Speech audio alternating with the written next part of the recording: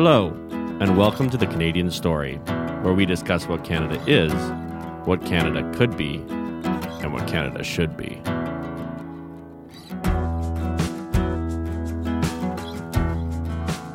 Hello, everyone. Thank you for being here. Welcome back to the Canadian Story. We appreciate you showing up and listening every day. I guess not every day. We only put out 2 episodes a week, but every day that we put out episodes.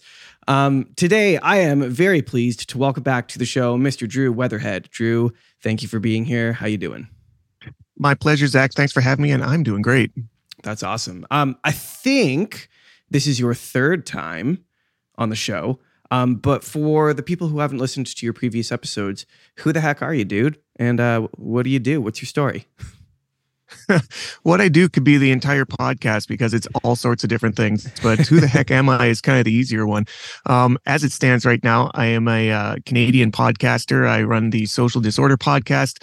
People know me generally online through my jiu-jitsu presence, where I'm a black belt that teaches instructionals online. I used to have an academy in Alberta that ended up getting crushed by COVID mandates and restrictions over about 17 months of those in Alberta. And since then, we ended up selling the business, selling our house, and moving our family of 6 on the road, where we live full time in our travel trailer, sort of following the weather around North America. That's amazing. So we were chatting before we hit record here that you're down in Texas right now. What is it about Texas that draws you there when you're escaping these cold, harsh, and sad Canadian winters? Well, there's that. There's the weather immediately, but we this is our 2nd year doing this, and the first year we went down last year in between 2021 2022 winter. We traveled across 17 different states in 6 months, mostly just to sort of see for ourselves what the difference was state to state, because you hear rumors, and people say this state's better than that state, and it gets a little campy. But what we found pretty much across the board is when people were talking about Florida and talking about Texas over the pandemic, it was pretty legit. Like, there were a lot of other states that we checked out that were not nearly as, I guess, normal is the word. Like, it's weird to say free, but it's what everybody expected life was before the end of 2019, Like, it just feels like nothing has really changed as far as being a human being here. It's not like everybody is so much more crazy or open. It just feels normal, Yeah. So Texas is high on that on that chart. Florida's another one. Are there any other spots that you found in the States that just feel like normal life? Yeah, the one that I wasn't expecting that was pretty good was Utah. Oh, no way. Yeah. What about I get the feeling that, and this is something that I've tracked for myself, and maybe you can tell me if you found this as well, is retroactively looking back 2020, in retrospect, is that people or areas or societies or cultures that had a higher prevalence of some sort of either spirituality or communal group dynamic that wasn't centralized around the government or that style of culture, they tended to do better over the pandemic. They had a little bit more of a backbone and weren't going to get pushed around so much. And Utah, is, everybody knows, they should know, is very heavily Mormon. It's kind of like the epicenter of Mormonism. And they are much like Christians, much like Catholics, much like Muslims. They are not going to be pushed around when some government tells them to stop doing what they're going to do. That's fascinating. That's super cool. I hadn't ever thought about it in that context. But I can see how that would make sense.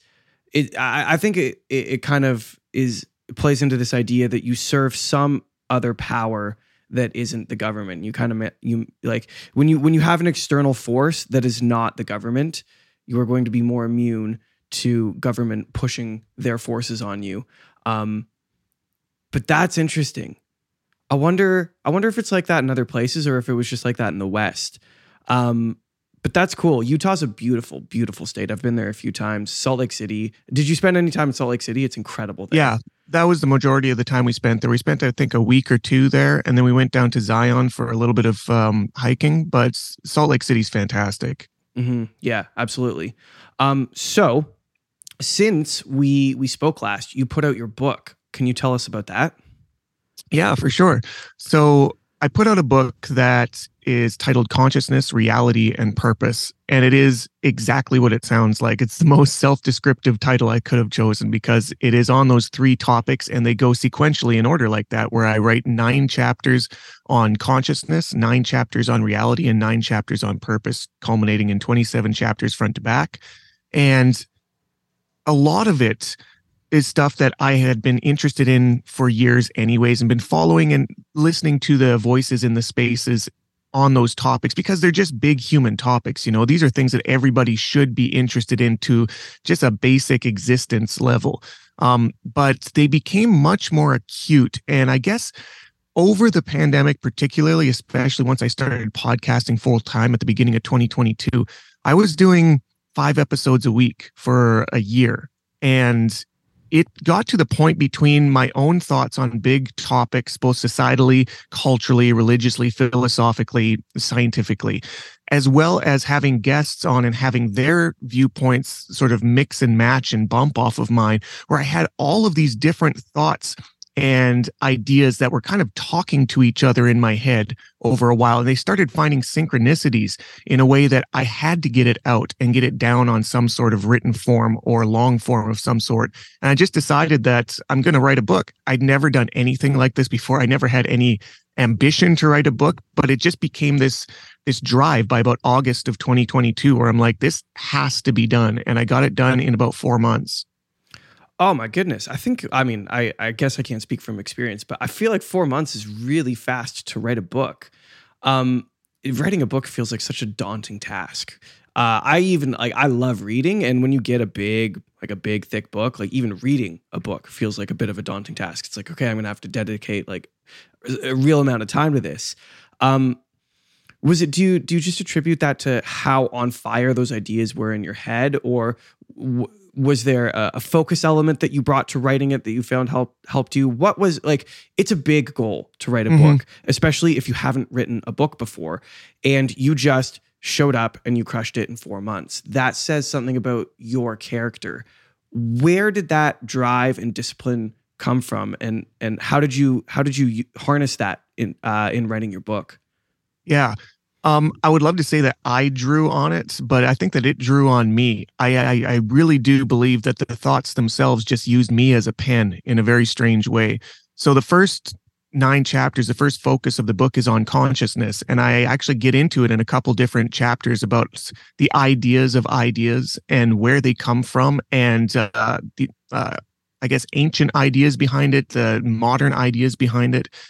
And one of the chapters I talk about a focus. You know who Stephen Pressfield is, the author?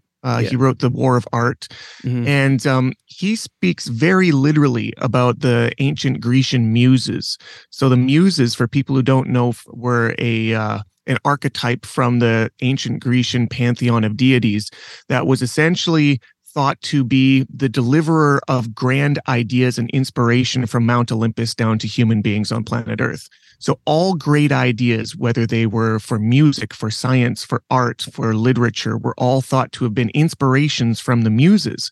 And Pressfield talks about it, again, very literally. He actually prays to the muses every time he sits down in front of his computer or typewriter to write a book. Every single morning, every single writing session, he has the same prayer that's from Homer's The Odyssey, and he recites it. And it essentially believes that's an invocation of the muse. Now, I'm not here to tell anybody that this is literally true, but I do believe that there is something that is allegorically true about that there are ideas that exist outside of ourselves that have the ability, if not the direction, the pejorative or the prerogative to put itself into us so that it can become material, if that makes sense. So if you consider consciousness as something that is, and this is like, I'll have to really backload this, or hopefully people have an idea of the idea of dualism, which is an idea from Rene Descartes in the 16th century, where he talks about the separation between mind and body. And there's like a lot to this, the idea that ideas arise within you as if out of nowhere. There's no idea that preempts an idea. So where does it come from, kind of thing? And you can do meditative practices to have this witnessed. You can turn the spotlight of consciousness upon itself and witness that it just simply appears. But all that to say, there seems to be, if not the entirety of ideas, at least a certain amount of ideas that just simply aren't yours. And whatever they are and however they exist, they seem to permeate our physical reality in a way that requires them to be projected through a vector to bring it out into reality. So if you were to imagine a thought that needs to be made into reality for whatever reason, it needs somebody to do it through. And I really do believe that's what happened. There was just so many of these big, massive, timeless thoughts that were dancing around up in my head that needed to get out. And that was the avenue to do it. Because like I would sit down and in a day write 3,000 words that I hadn't planned. And I would look back and it all made sense. And I would do it day after day after day for 4 months. So 4 months is fast to write a book, but it seemed like I couldn't get it out fast enough. That's crazy. It makes me think, so I've never written a book. Writing a book is a very creative experience. And you're talking about idea and thought like a creative experience too. And there's this idea that we as humans are, how would you say it?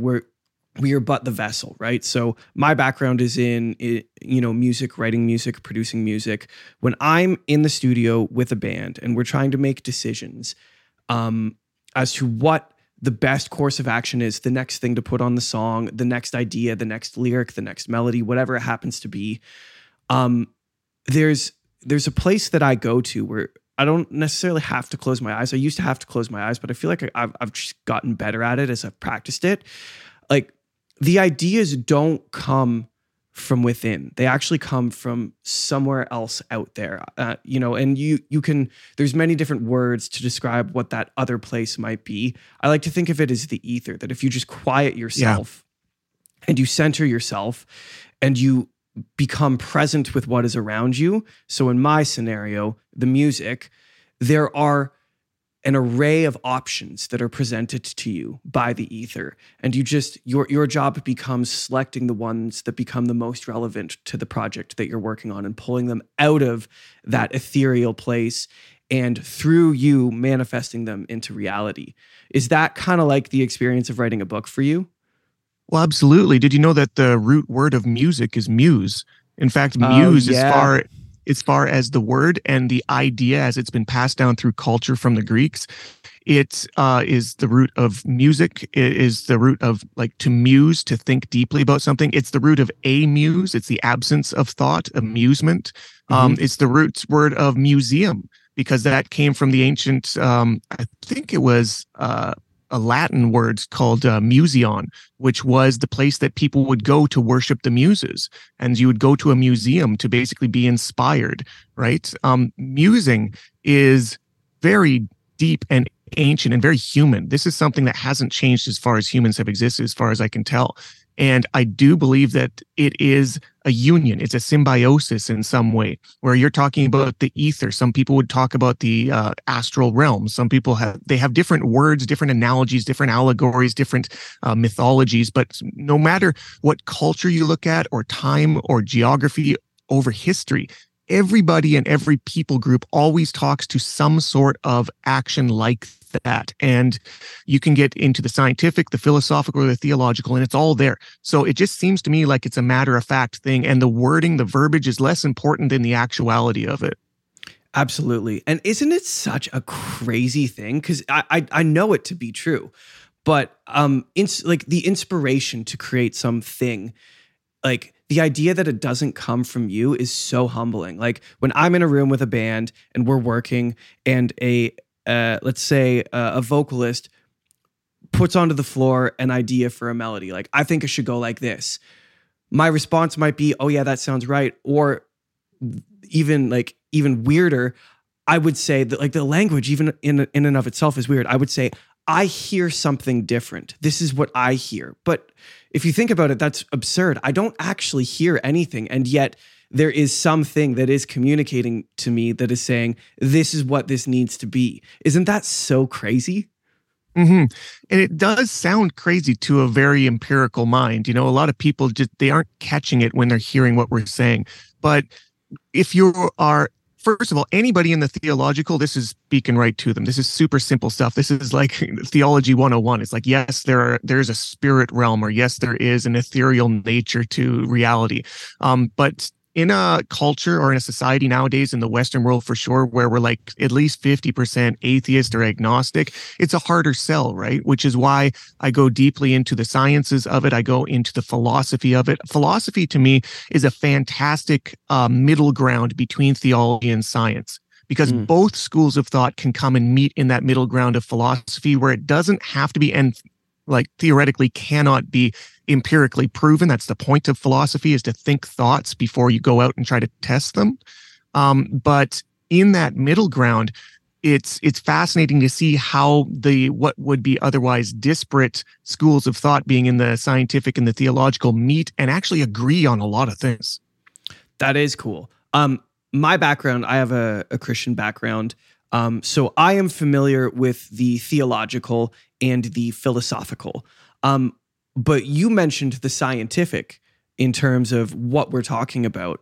And I have very little experience with what that might be. So what can you tell me about, for lack of a better way of saying it, the science of what I call the ether? What do you know? Well, going back to the format of the book, this comes out much more in the reality portion. So I go through the first 9 chapters on consciousness, which largely have to do with the philosophical, because one of my favorite philosophers was a French philosopher in the 1950s by the name of Gilles Deleuze. And Deleuze had one of the greatest one-liners, I think. I paraphrase it because he says it much better. But basically, he says that what he tries to do, and what a great philosopher should try to do, is to reach out and palpate the unknowable. Because there are things that we simply cannot test, we can't see, we can't hold in our hands, but we can stretch out into the darkness with our eyes closed and try to feel what is out there beyond our grasp as best we can. And philosophy has a great way of doing that. And when we get into the reality portion of things, things get really, really weird. Like reality gets extremely weird when you start looking even into the science of it. So we talk about the philosophy and the theology near the end, but the major portion of the reality section is the science, where we find out that you being Zach are one person, right? You're one thing. You have full autonomy over yourself. Well, actually, you're 31 trillion different human cells that work in tandem, that all ostensibly simply work within themselves to do cell things for themselves, but work in this way to make one thing that you communicate and have autonomy over. That's weird when you break it down like that. You're a galaxy of different things. What becomes weirder is when you go down a level deeper and find out that you have 10-to-1 bacteria living inside of you. So you're actually an ecosystem for like 310 trillion bacteria. So you're basically like their universe to play in, and they have no existence or no knowledge of the existence of a body that they're living in. Their existence is completely separate, but completely entwined to you in this way that neither of you really know what each other are doing, but are perfectly in symbiosis.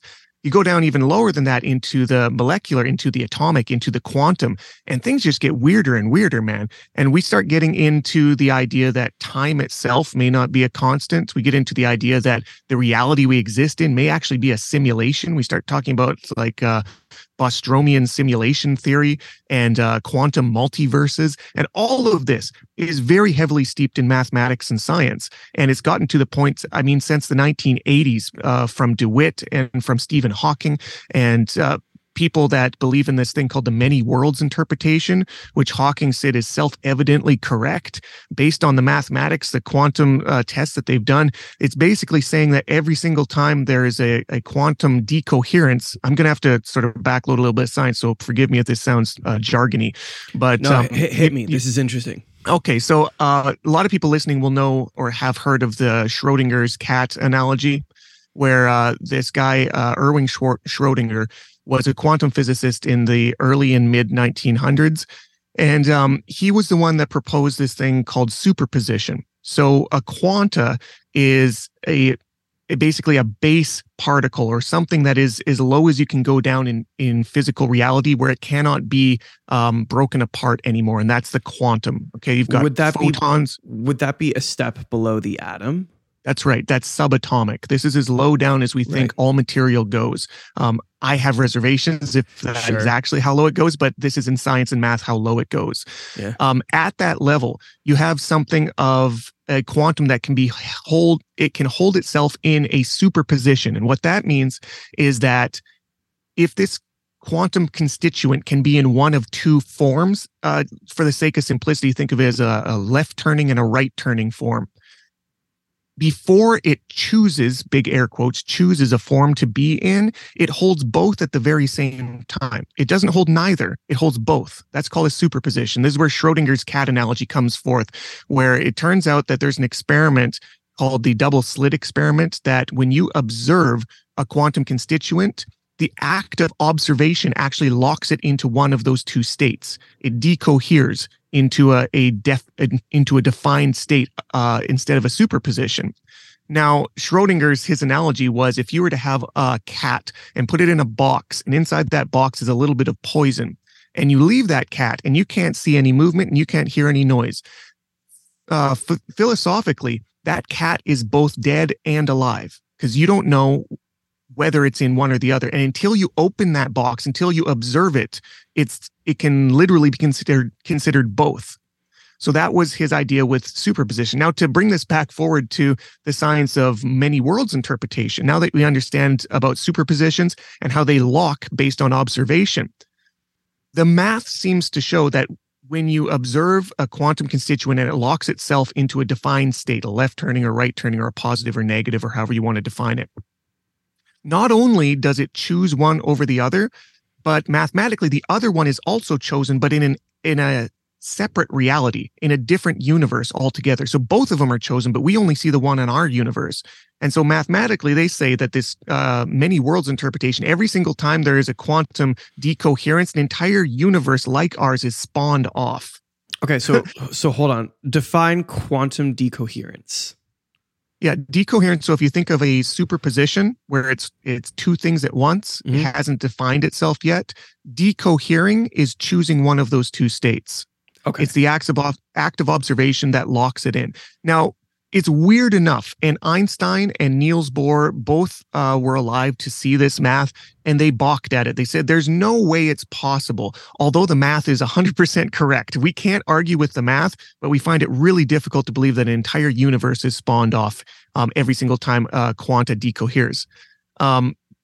Since then, it's not only been accepted, but again, Stephen Hawking said it's self-evidently correct. There's a professor right now in MIT by the name of Rizwan Virk who writes about this extensively, who wrote a book called The Quantum Multiverse, where he thinks putting the many worlds interpretation and tying it to Nicholas Bostrom's work in simulation hypothesis, how he thinks that we could be and likely are in an actual simulated reality that is, we're not the base reality. There's a reality before us that is built us as a simulation. He ties those two together and says that basically what we're seeing in computer theory, when something decoheres at the quantum level, it's an A/B test based off of some sort of prime directive, something that the arbiter or the architect of this simulation wanted to be preeminent, and it runs an A/B test, and whichever one is more likely to end in the result towards the prime directive, it runs that simulation and either shelves the other one or saves it in data form and can call it back in different ways. And this is why he brings forth examples like deja vu and Mandela effect, where it seems like history that we thought was real changed, or we feel like we've lived this moment before kind of thing. He's like, this could be a function of a computer simulation, a giant AI that's running, and it is A/B testing and going back and forth and trying to find which is the most likely path to whatever prime directive the architect wanted based upon the free will of the system. Oh, it's just that simple. like I said, the science is wild when we get into this. But what's strange is that this is actually scientifically echoing things that Hinduism has been talking about for 3,000 years. They've been talking about a universal all that's one consciousness. They've been talking about basically a simulation that's run like a dream. Like all of this stuff, you go into Hermeticism and they actually use the word matrix like 3,000 years ago in some of their writing. Fascinating. I like that. That kind of, in my own way, makes sense and plays into some of the things that I believe. There's a a real argument. You talked about the philosophy being the middle ground between the theological and the scientific. There's an argument between those two camps. The theological and the scientific communities don't really agree with each other, right? And I imagine that both parties have their own flaws, but my working theory is that both of them are correct in the sense that the theological understands something that is in fact true, and the scientific community laboriously works to prove things, but they haven't been able to prove the theological yet, so therefore it doesn't exist. I think the theological exists. I think the philosophical exists. I think the scientific exists. I think it's all true. It's just that we haven't figured it all out yet, and we're still trying to suss it all out. And what's even crazier to me is the fact, like, it is so far beyond me that you can use math to tackle some of these problems. Like, I just can't even begin to fathom how playing out numbers would in some way begin to prove some of these ideas. But that is so cool. Yeah, math is a weird one. I don't claim to be extremely well versed in it. My father actually was a math, science, physics teacher in high school, and he loves math. My brother got all the math genes. He's brilliant. He's a coder. Nice. But as far as I understand, math is just a different language to speak about what we're seeing in the scientific. So they marry very nicely in this union of physics. So if math is one school of thought and science is one school of thought, physics is where they meet in the middle. And physics relies heavily on math. It relies on geometry. It relies on spatial dynamics. It relies on all things in science and all things in math sort of finding that unison. And in that language, I'm trying to remember who said, I think it was, I want to say it was Newton that said that math is the language of the universe. So basically all you're doing is witnessing what is and then trying to quantify it into some sort of derivative equation, which sounds difficult, but it actually it works very well. Now, to speak back to what you were saying about the theological knows this over here and the scientific knows this over there, I really think that they're all basically trying to talk about the same thing in different language, and that it's the difference in uses. It's the difference of verbiage. It's the difference of faith, which, by the way, there's a lot of faith in science, and they hate it when you say that, but it's true. And it gets very campy because of that. I find anybody who gets really campy about their faith tends to miss a lot of the big picture because there's so many more similarities that are more interesting than the differences. And the similarities that theology and science find, they should get talked about more. I think this is what's partly what I was trying to do through the book as well, is like, guys, stop bickering for a second to look at what you guys have already discovered. This is fascinating when you start putting them together. But all of this to come back to the point, in my opinion, and I try to lay this out as much as I can throughout the book, is that we basically know nothing. And this is something that Socrates came back to. He said, I know but one thing, that I know nothing. And it wasn't because he literally knew nothing. The guy was a absolute genius and a stalwart of philosophical thought in the Western world. What he was saying is the more you learn, the more you, in all humility, realize how little you know, because it never ends and it only broadens in this fractal sense that, man, you're chasing your tail forever. Like, if there's a great thought experiment that I love to remind myself with and to sort of bring up in other people's minds, is if you picture everything there is to know, absolutely everything that there possibly could be to know, how much of that do you think that we know? Do you think we know half of everything there is to know? Probably not. You'd be pretty hubristic to think that we know half of everything. But let's just say, for the sake of the thought experiment, we know half of everything there is to know. What is the chance, nigh the possibility, that something important and crucial exists on the other half of the everything that we don't know? It has to, for the same degree that we know the half that we do know. You know, that much importance is left on the other side. And I would come back to the point that I think we know a fraction of 1% of everything that there is to know. And that's all of human understanding. And then amongst that, we as individuals only know a fraction of that fraction of 1%. Yeah, absolutely. So who are we to ever think we can figure it out? That's not even really the point. I think the idea is to try to explore, palpate the unknowable as much as we can, to try to figure out the truths that work best for our existence, for what we need them for. And everything beyond that is, I think it's dealer's choice, man. I think we're all trying to figure out the same thing and just coming to the similar conclusions in different verbiage. Yeah, isn't that beautiful and exciting though when you can get to that place? The idea that the point isn't to be right or to have more knowledge than someone else. It is the point is to be the student, right? The running joke that I go with is that I peaked at 19 years old. I never knew more than when I was 19 years old, because when I crossed that line and I crossed from 19 to 20 and 21 and so on from there, I just kept getting dumber and dumber and dumber because I realized how much I didn't know, right? But it's so cool. And I wish I could remember exactly how you said it, because you said it beautifully. But you said something akin to we should be spending more time focusing on the similarities between our camps than the differences, right? Yeah. And my background is in a Christian faith. Christians can get very, very campy. Any religion can get very, very campy. And then those are just the religions. And then there's the philosophers, and then there's the scientists, and there's camps everywhere. But there are truths to draw out of each camp. And it's incredibly humbling. It was an incredibly humbling journey for me, realizing that, I grew up on the Bible. There's a flood story.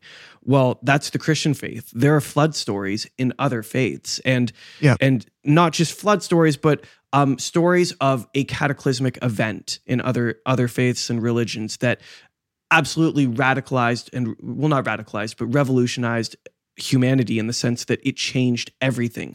And then in that story, there are characters that came shortly after that event and imparted knowledge. And there's pieces of that in the Christian faith, but there's pieces of that in other faiths. And when you start realizing that story plays out in many different places, I think Peterson says it really, really beautifully when he was talking about the Christian faith specifically when he said this. But if I could be so bold as to speculate, I think you could probably extrapolate this idea out into other religions too. There's a reason that these stories have lasted thousands and thousands and thousands of years. As much as I would like to stroke my own ego, 2,000 years from now, this particular conversation probably won't be hanging around. It isn't of that amount of relevance and importance, but there's a reason that human beings, which we all are, have carried these particular stories throughout our history, and they've survived this long. There must be some element of truth to them. And it can get very weird and strange fast, because confined and hard religion, at least in my own life, I've observed those sorts of things create more damage sometimes than good. And they're intended for good, but they can be twisted around and manipulated to control. And that's not so good. But there's a reason these stories have come so far in our human history.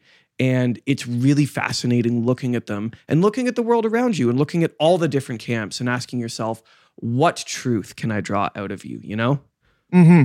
Yeah, Peterson's a great example for this, because he speaks, he's very much in the Carl Jung school of thought when it comes to archetypes and grand narratives. He talks about the hero's journey and the tyrannical king and all of these things that you can look through from the Bible to Star Wars. These tropes exist because they exist in human psychology. And this is the work of Carl Jung. I'm actually just getting into Jung lately. And he talks about this a lot, about the subconscious, about the shadow side of our psyche, where there's an entire universe back there that exists that is just as real as the material reality we physically exist in, and they work in unison. But in this strange way, we're very unaware of what goes on in our subconscious. But things like archetypes, they resonate with us. This is why Harry Potter was always going to be a smash hit, because it just nailed the archetypes so well. This is why Star Wars, all of those ones, it's because they nailed the archetypes. You look at them and you be like, it looks like they just renamed characters from the Bible, and this guy's the devil and this guy's Jesus. Is like, well, yeah, because that is an archetype that human psyche equates with. This is understood, and scientifically, you could rationalize that down to evolution. Theologically, it seems like this is a truth to the universe based off the creation that the Creator made. Philosophically, I find this really interesting. Is every one of these avenues that you look at, you know what fractals are? No. So a fractal, mathematically, is something that is true no matter how much you divide it down or multiply it up. It remains the same. This is very evident in geometry. So there's this guy by the name of Mandelbrot who originally sort of tried to bring this into mathematical relevance. There were these different equations in mathematics called monsters because they were just wild equations that never ended. Things like pi, things like phi, things like the golden mean, things like what was that other one? Anyways, there's a bunch of monster equations out there. One of them is really interesting. It's think of an equilateral triangle, so three sides that are equal, and go halfway through one of those sides and make another apex, so two lines that are like a point coming out right in the middle. You can mathematically continue doing that because you've made two more lines that you can make two little lines in the middle of those and little lines in the middle of those, and it goes on for infinity. It can go. It can keep on going. It just gets smaller and smaller and smaller. And that's a fractal. That's a fractal. It's true all the way down and all the way up. Interestingly, in that example, the circumference of that shape never changes. It never gets bigger. It only gets smaller. But the parameter of it goes infinitely. So it's simultaneously infinite and definite at the same time. So these are these monster equations that Mandelbrot renamed into something called fractals. And now that's the mathematics side of things. What I find interesting is the colloquial term fractal. So this is something where you see or chunk some sort of pattern that seems to be true all the way up and all the way down throughout reality. And you see things like the golden mean ratio is a great example of this that Pythagoras found, Euclid found, all of these great old Grecian and Roman thinkers. They saw this in nature where the patterns in leaves and river systems and lightning and nebula and this stuff goes all the way up, and it seems to go all the way down. We keep finding it all the way down into the molecular and atomic and subatomic. There's these patterns, there's these truth, and it seems like they repeat in this way that means that if you see it at one level, it seems to mirror itself at a different level. Maybe not exactly the same, but in a way that echoes. So this is the colloquial use of fractalization. Now, to come back to your point, why we're seeing these things that seem to be true no matter what religion we're seeing, although they seem to get campy when you get into the religion itself. Well, think fractally. If you were to go all the way down, take Christianity, for example, you can get all sorts of denominations. You can have your Pentecostal, you can have your Baptist, you can have all of these different types. And within each one of those, they fractalize down into different groups until you get down to a cult that's the size of a family, you know? But you start pulling that back now. You go to the larger category of Christian, then you go to the larger category of Abrahamic religions, which now encompasses Catholicism and Muslimism and, or Islamicism, I should say. And you pull it back again, and then you start looking at humans as just a single creature on planet Earth. And as you start to pull the fractality back, you start to see a lot more similarities in the broad strokes than when you pull the fractality in and you start to see all the differences. And I think both are beautiful and both are relevant, but I believe that we get way too myopic about seeing the differences at the individual level because that's the level that we exist in. But it becomes so, I think, existentially important to pull it out from time to time to realize that one of my favorite analogies I heard Majid Nawaz use recently is he said that we're all a dot on a sphere. And from the perspective of that dot, we're the center of the sphere because that's true no matter where you are on the sphere. So we are all at the same time the center and not the center, depending on your perspective. And I think that we need to give latitude to everybody else's perspective out there because it's as valid as ours in an interesting way. Yeah, and that perspective also makes you a way nicer person. Like people who get campy aren't the nice people on the planet, right? It's the people who are curious and interested and respectful of other schools of thought, and willing to realize that they're maybe not the center of the sphere all the time, and maybe sometimes they are, and maybe sometimes they're not. But there's so much to be learned and gleaned from just listening to people who think different things than you.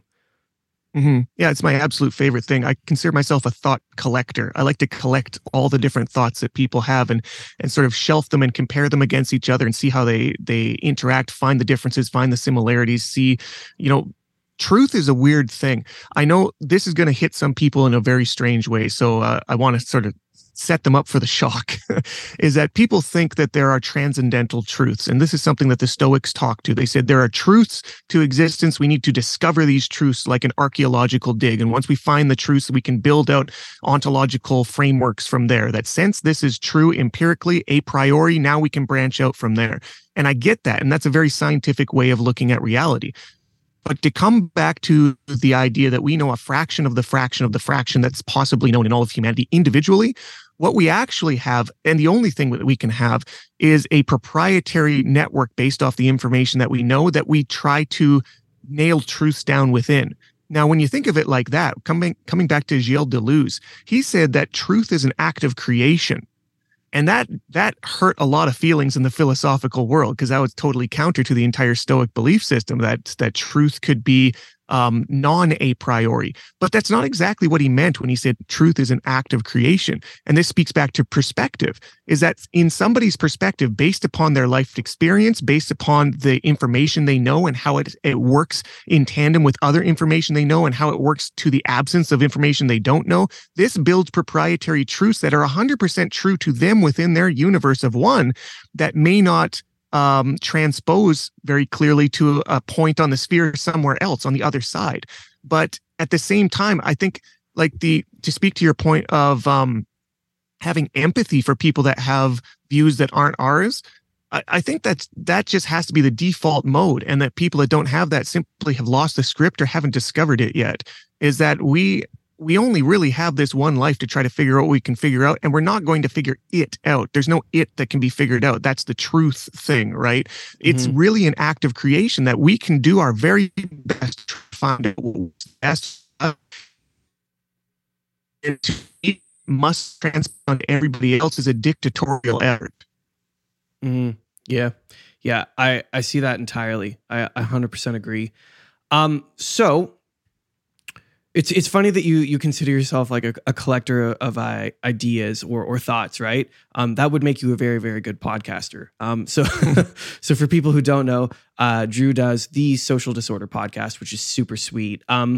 You started that 2020? Actually 2022, February. This happened literally the day of the invocation of the Emergencies Act. That's when I started podcasting. That's crazy. So when you, I mean, maybe I'm speaking for you and I shouldn't, but from my perspective, like when you started that podcast, it was very much about like this counter narrative thing. We had COVID like dead in our face. Everyone was freaking out. We've since, it's not 2022 anymore, man. We're 2023. There's less buzz about COVID I think largely people have forgotten about it. So if the Social Disorder podcast was founded on trying to suss that thing out, as many of us in the kind of counter narrative podcasting world were trying to do, because that is now less at the forefront, what are the things now that you're seeing, that you're thinking about? Where are we socially disordered? Well, I guess good for me, bad for people. There's all sorts of disorders in society. I mean, I try to do a certain amount of what's in the news, what's pop culture right now, and sort of give my take on it.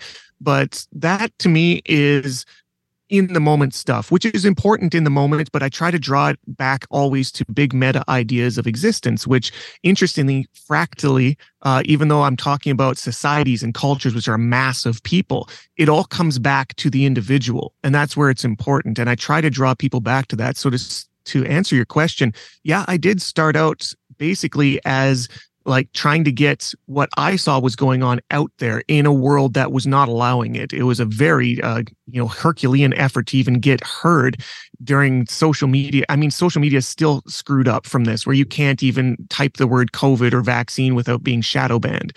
And that was why I was trying to get this information out there that I think was relevant. I mean, hyper relevant when it comes to health.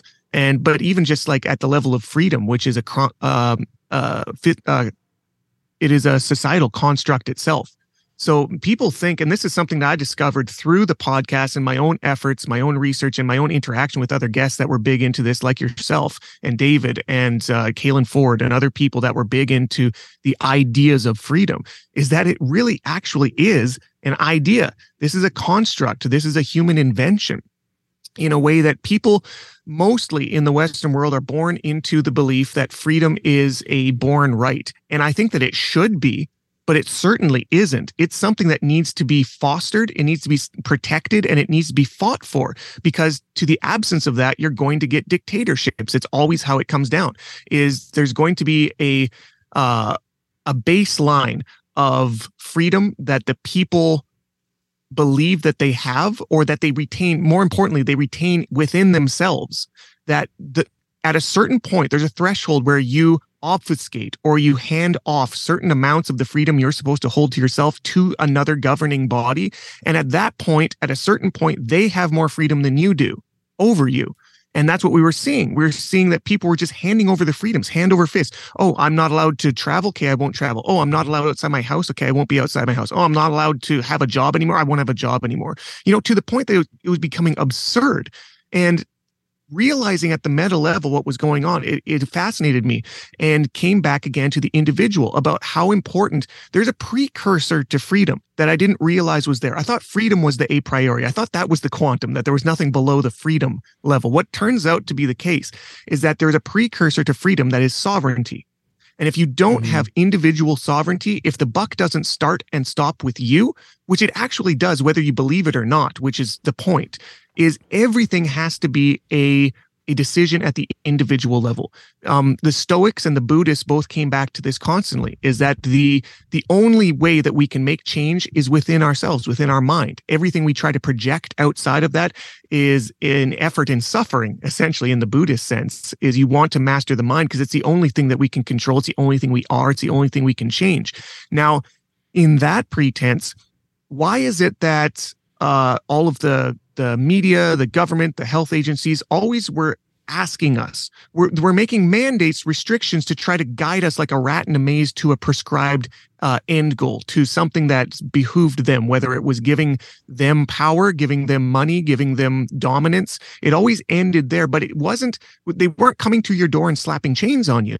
This wasn't like an act of war. This was an act of acquiescence, because they needed your permission. And that's what it came down to. Sovereign people said, no, this is mine. I'm going to keep my freedom. Thank you very much. And they had a hell of a hard time during that portion of time for a lot of different psychological and sociological reasons that I talked to. But I think that the story, the real lesson that I learned, and I try to, as much as possible, project through my podcast for other people to learn, is that you really need to cherish and maintain the sovereignty over yourself so that you have a chance of maintaining freedom in the present and in the future. I love sovereignty before freedom. I hadn't heard it described in those words. How do you think personal sovereignty, how do you go about fostering personal sovereignty in your day-to-day now? And I don't mean you specifically, but I mean as a zoomed out larger concept. How do we become more sovereign?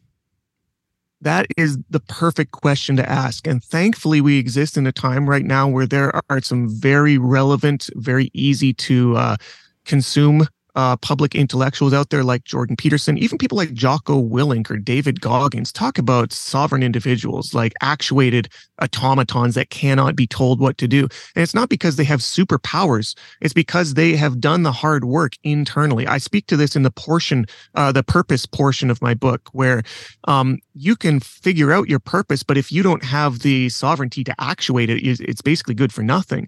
And so we discover what it is to exist as a human being, as an individual at the personality level, nature versus nurture. We go into the science of it, the psychology of it, the philosophy of it, and the theology of finding out who you are. And if to come back to Socrates, one of my favorite guys to quote, the quote that I start my entire book off on is "Know thyself." It's 2 words. It was something given to him by the oracle at Delphi. Know thyself.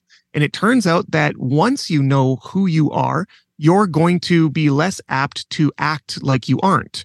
So when people tell you to do something that is not naturally how you would do it, you'd be like, no, I don't do that. I'm not going to do that. When people tell you need to take a proprietary medication that you don't need, you're probably going to say no.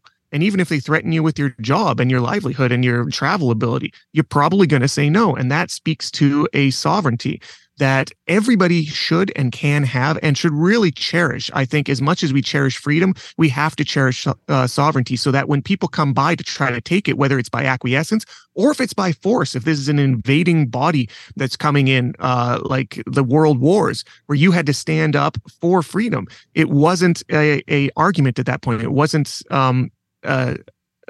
it wasn't people trying to mesh ideas. It came down to might at that point. And guess what? All those people who went out and fought were very sovereign in what they wanted. You know, they agreed to go and fight and lay down their lives for those purposes. Those aren't people that are behooven. Those are or beholden. Those are people that know who they are and are willing to put themselves up against a gargantuan task. And it's people like that that we can learn from. And to speak back to your point, how do you learn it? I think just like any skill, the more you practice it, the better you get at it. That's why people like Jocko are so good at it. That's why people like Peterson are so good at it. Every single day, they're going up against attrition and finding out what they stand for. And it doesn't take long when you start battling ideas about what you stand for and what you believe, that you're either going to find that what you thought you believed, you don't actually know, or you don't actually believe when it comes down to it, or you're going to discover what you do believe and clearly do believe and aren't willing to back down on. And that is where you build a sovereign individual. Man, listening to guys like Jocko and David Goggins, there is just insane. I've read 2 of Jocko's books. I haven't read any of David's books yet. But David is such a funny dude to me, man. Yeah. Have you ever watched videos of him working out? Yeah, he's wild. He's just like benching like the most weight he can possibly bench. He's just like, you don't know me. You don't know me. He's freaking out. Like, what a crazy dude. But there's something so exciting about that, eh? Like, I watched that and I'm like, yes. Like, if we're talking about I don't want to use the word truths, but I don't have a better word for it right now. There's something about that type of energy that is true to me. It's like, yes, I resonate with that. I want to be more of that. You know? Yeah. There's a quote, I wish I could remember who to attribute it to, but it's in my book. I'm going to paraphrase it here. It said, you cannot control a free man. You cannot control a mind that is free. The best that you can do is kill it. And that's what sovereignty is having the freedom of yourself individually, internally. And at that point, like, no matter what gets thrown at you, you cannot change that person's mind. That's a sovereign individual. You're going to have to reason around them. You cannot bully through them. The best you can do is kill them. Yeah. Yeah. Crazy. I love that. Oh my goodness. Well, we should probably wrap it up here. Drew, thank you so much for being here. So the book is Consciousness, Reality, and Purpose. What's the best place to get it? Amazon is the easiest. I've got it there. You can get it in digital Kindle if you like digital. There's a paperback, a hard copy, and I even have it on audiobook if you want to hear me read it to you. Oh, that's amazing. Where do you make the most money if you get it? This is the dirty secret of authors, is we make very little money on our books. But probably the audiobook is the easiest. And I know like you can find it on Audible, which is just the biggest platform for it. And anybody who subscribes to Audible, they get a free credit every month for their subscription. And I find I do myself, and I tend to have them piling up. So if you're one of those people that has a credit just sitting around, it's super easy to just plug that in and you can listen through. It's a 7-hour read, and you can listen to an hour a day and get through it in a week. Oh, that's amazing. Okay. Consciousness, Reality, Purpose. Go get it. I'm sure it's going to be awesome. I'm going to go get it right now. Drew, thank you for being here. I really appreciate you taking the time to talk to us. This has been fun. Yeah, same. It's good to talk to you again, Zach. Yeah. Take care. Bye, everybody. Thank you for listening to The Canadian Story. You can find us on Instagram and Twitter at The CAD Story. That's The CAD Story. If you enjoy this podcast, please share it with your friends and family. Let's work together to remind Canadians how great their country is.